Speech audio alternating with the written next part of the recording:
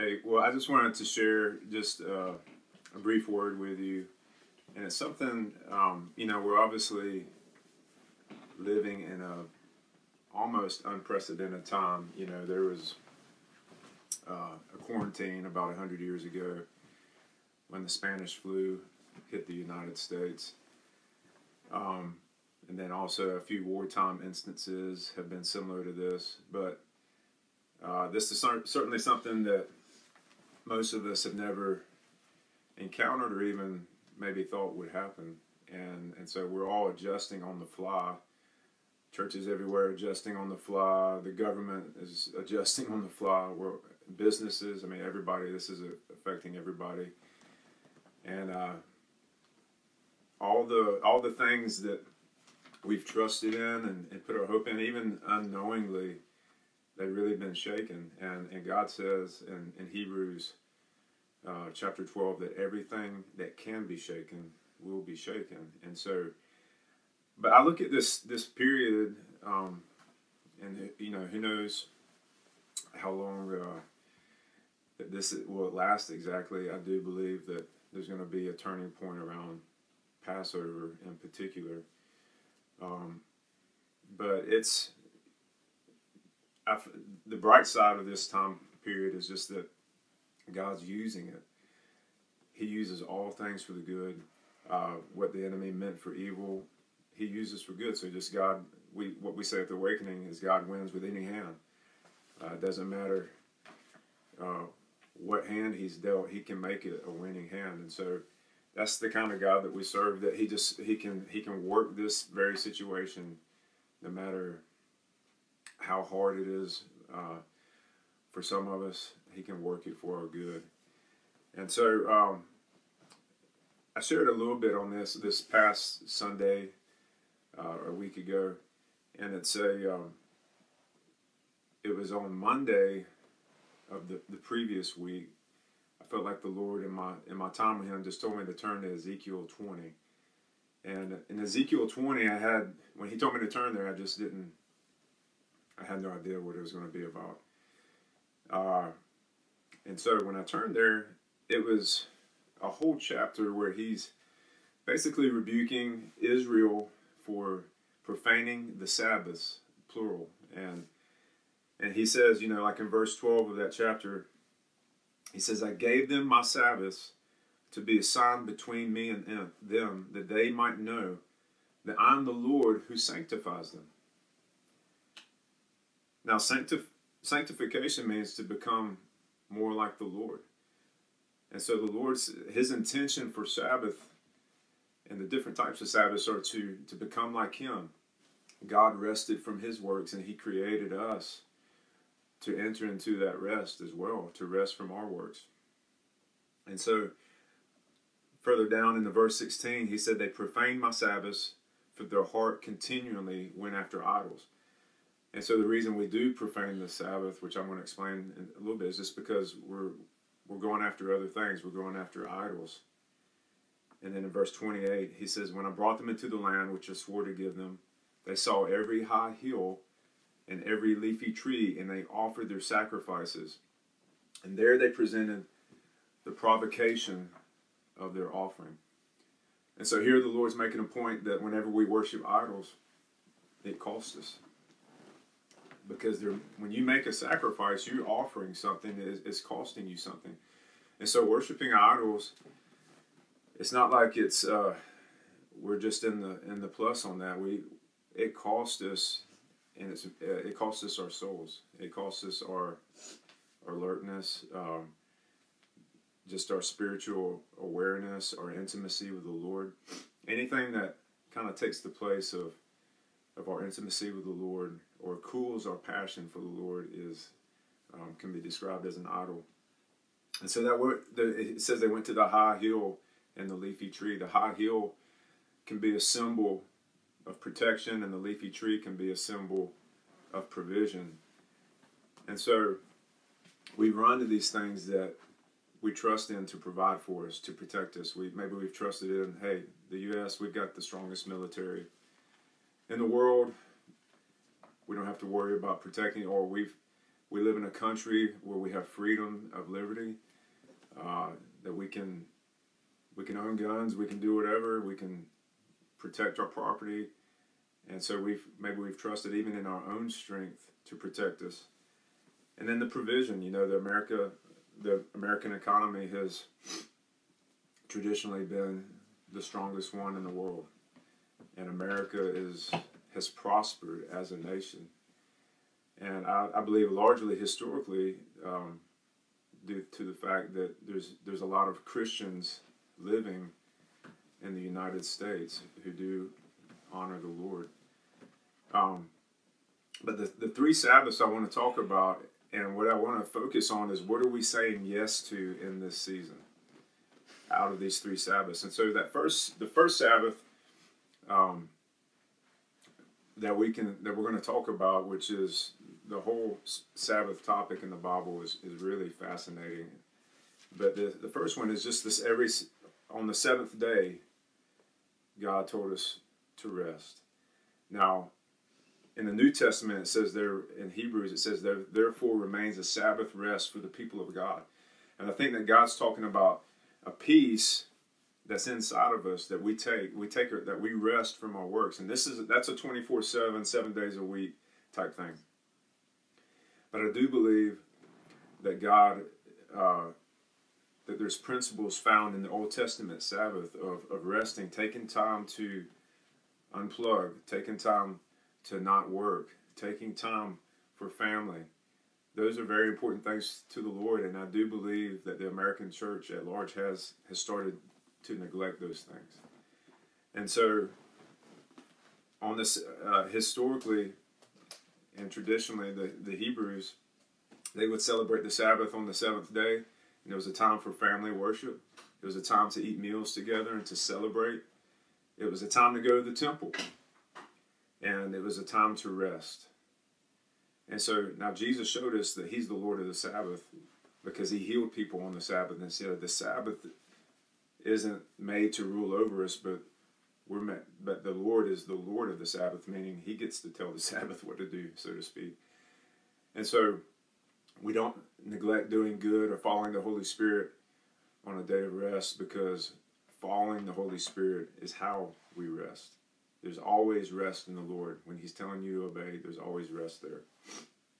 But the church as a whole, we've not prioritized, family worship or corporate worship and eating meals together. Life has gotten so busy that we've neglected those things. Our schedules are so full that we haven't prioritized. And so things like sports and entertainment are not in and of themselves bad things. I love sports. I think sports are great teachers for life. And I'm even more speaking from an entertainment aspect, the professional things that have all been suspended and postponed, so we have no sports on TV right now. And so I know there's a bunch of dads having to look around at their kids and their wife and figure out how to do life. And so, and then there's also been a lot of drops in the Western church attendance because people don't see value in gathering together corporately anymore. And I feel like God's using this time to restore some of these things where we're worshiping in our houses, we're developing rhythms for that, and we're also prioritizing coming together as a corporate body and seeing value in that, and not dismissing it as something we take for granted.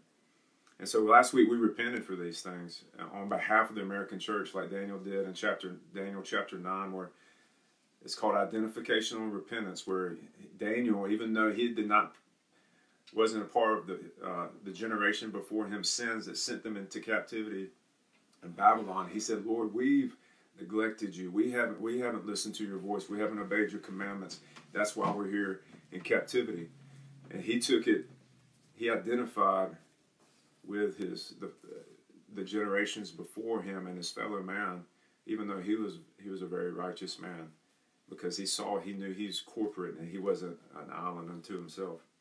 And so what are we saying yes to out of this seventh day Sabbath is really that this is a time, utilize this time to carve out new family practices of worship, prayer, and connection together. And so this time, as you spend more time together, figure out different rhythms. Hey, moms and dads, say, hey, we're going to set this day apart for worship and prayer as a family. Or hey, we're going to do this at nighttime before we go to bed. Whatever it is, or we do this first thing in the morning. There's all kinds of different ways to establish rhythms that are good for your family. Ask the Lord what He wants you to do. Ask the Lord, say, Lord, any different rhythms you want us to establish in our family, where we worship you as a family. Show us that. Just reveal it to us, and He'll do that. The second Sabbath was every seventh year. They would not, it was an agricultural society. They would not plant crops in the fields. So they would let the land rest. And so there's even this idea of letting the land rest, allowing the land to be restored and replenished, much less ourselves be restored and replenished. And in Leviticus 25, it talks about that. It says, on the seventh year, the land shall have a Sabbath rest, a Sabbath to the Lord. You shall not sow your field, nor prune your vineyard. Your harvest aftergrowth you shall not reap, and your grapes of untrimmed vines you shall not gather. The land shall have a sabbatical year. And so that seventh year where you let the land rest, what that's symbolic of is when you let your land rest and you don't plant crops and you're a farmer. Do you understand how much trust that takes to say to the Lord, Lord, you're the God of the harvest. You're the God of my time. You're the God of my provision. So as a sign that I trust you, I'm going to let the land rest. I'm not going to plant. And I'm going to trust that in the first 6 years when I work the fields, you're going to provide so much for me that I can live off that for a whole year of the overflow of the previous 6 years. And so what God's doing now in this time is where we're resting. A lot of us aren't working as much as we do, and so we're not earning as much. And I'm praying for people. I really felt the Lord's heart for compassion for those who are out of work, who are hourly workers, who are business owners. I myself are being affected by it as a personal trainer. And so but what I sense the Lord wanting to do is just bring us into a deeper place of trust and rest. It's like, God, you're going to provide for me. And I think it's, like I said, it's really a gift when all of your trust is in the Lord and you can't be shaken. The moment all of these things around us and externally and in the world start moving and shaking, and if anything, we've realized that the world system is very fragile. It's very fragile. And we're on this earth a short time. And so we live from an eternal perspective as Christians. We're pilgrims and aliens in this land is what the Bible says. And so we also think that we own our own time. We make our schedules. But God's letting us know that He's the God of time and He's the God of our provision.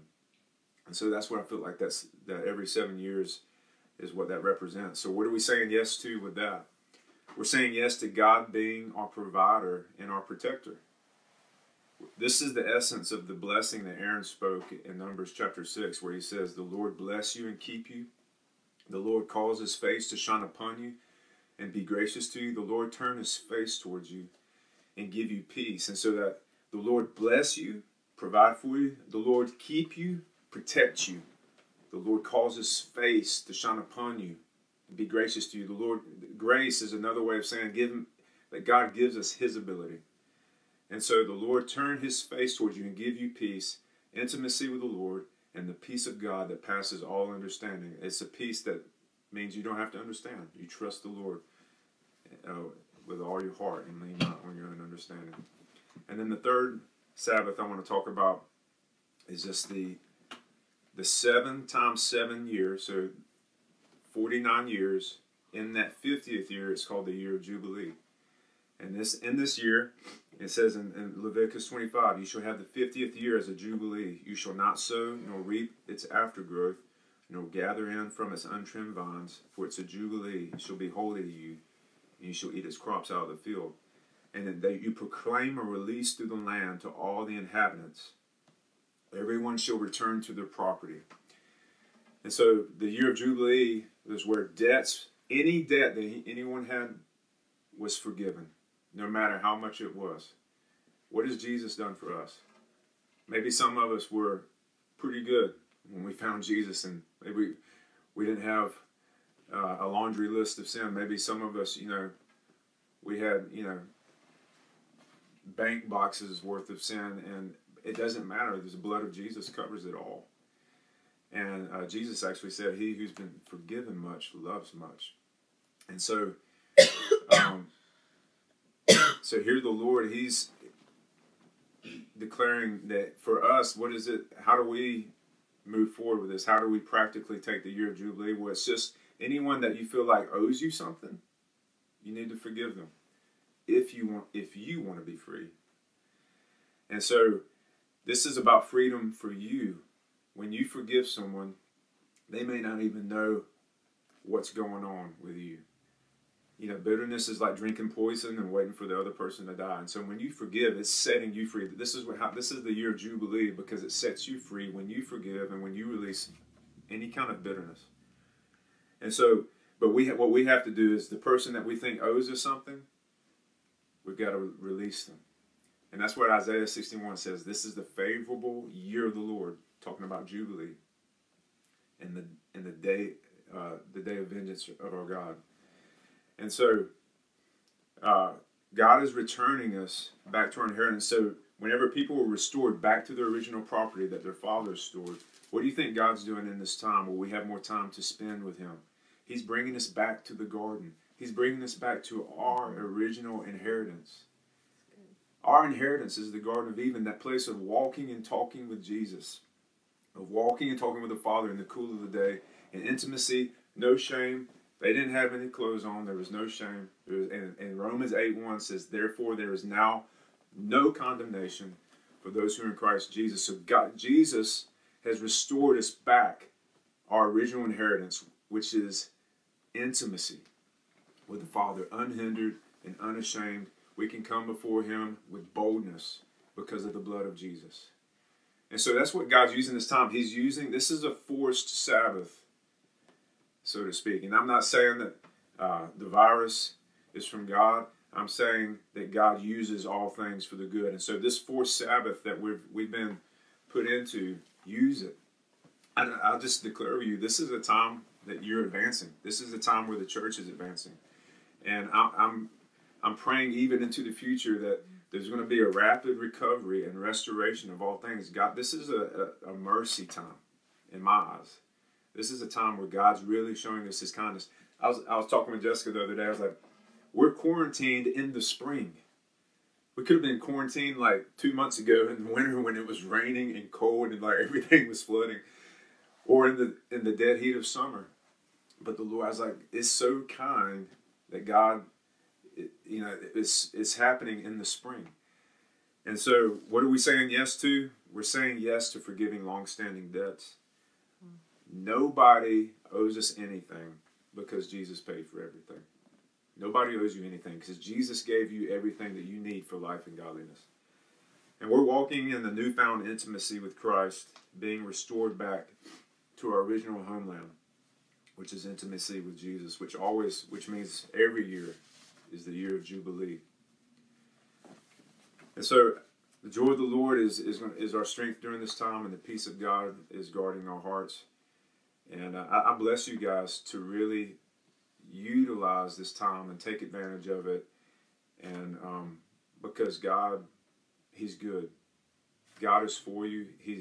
We've been worshiping with Bethlehem Church in Winder Monday through Friday this week. They have worship from 7 to 8 in prayer. And they sang this song every night that Carrie Job and her husband released called The Blessing. And it's Aaron's prayer out of number 6 that I just read. And I just encourage you to play that over your house, play it over yourself, you and your children, and be blessed.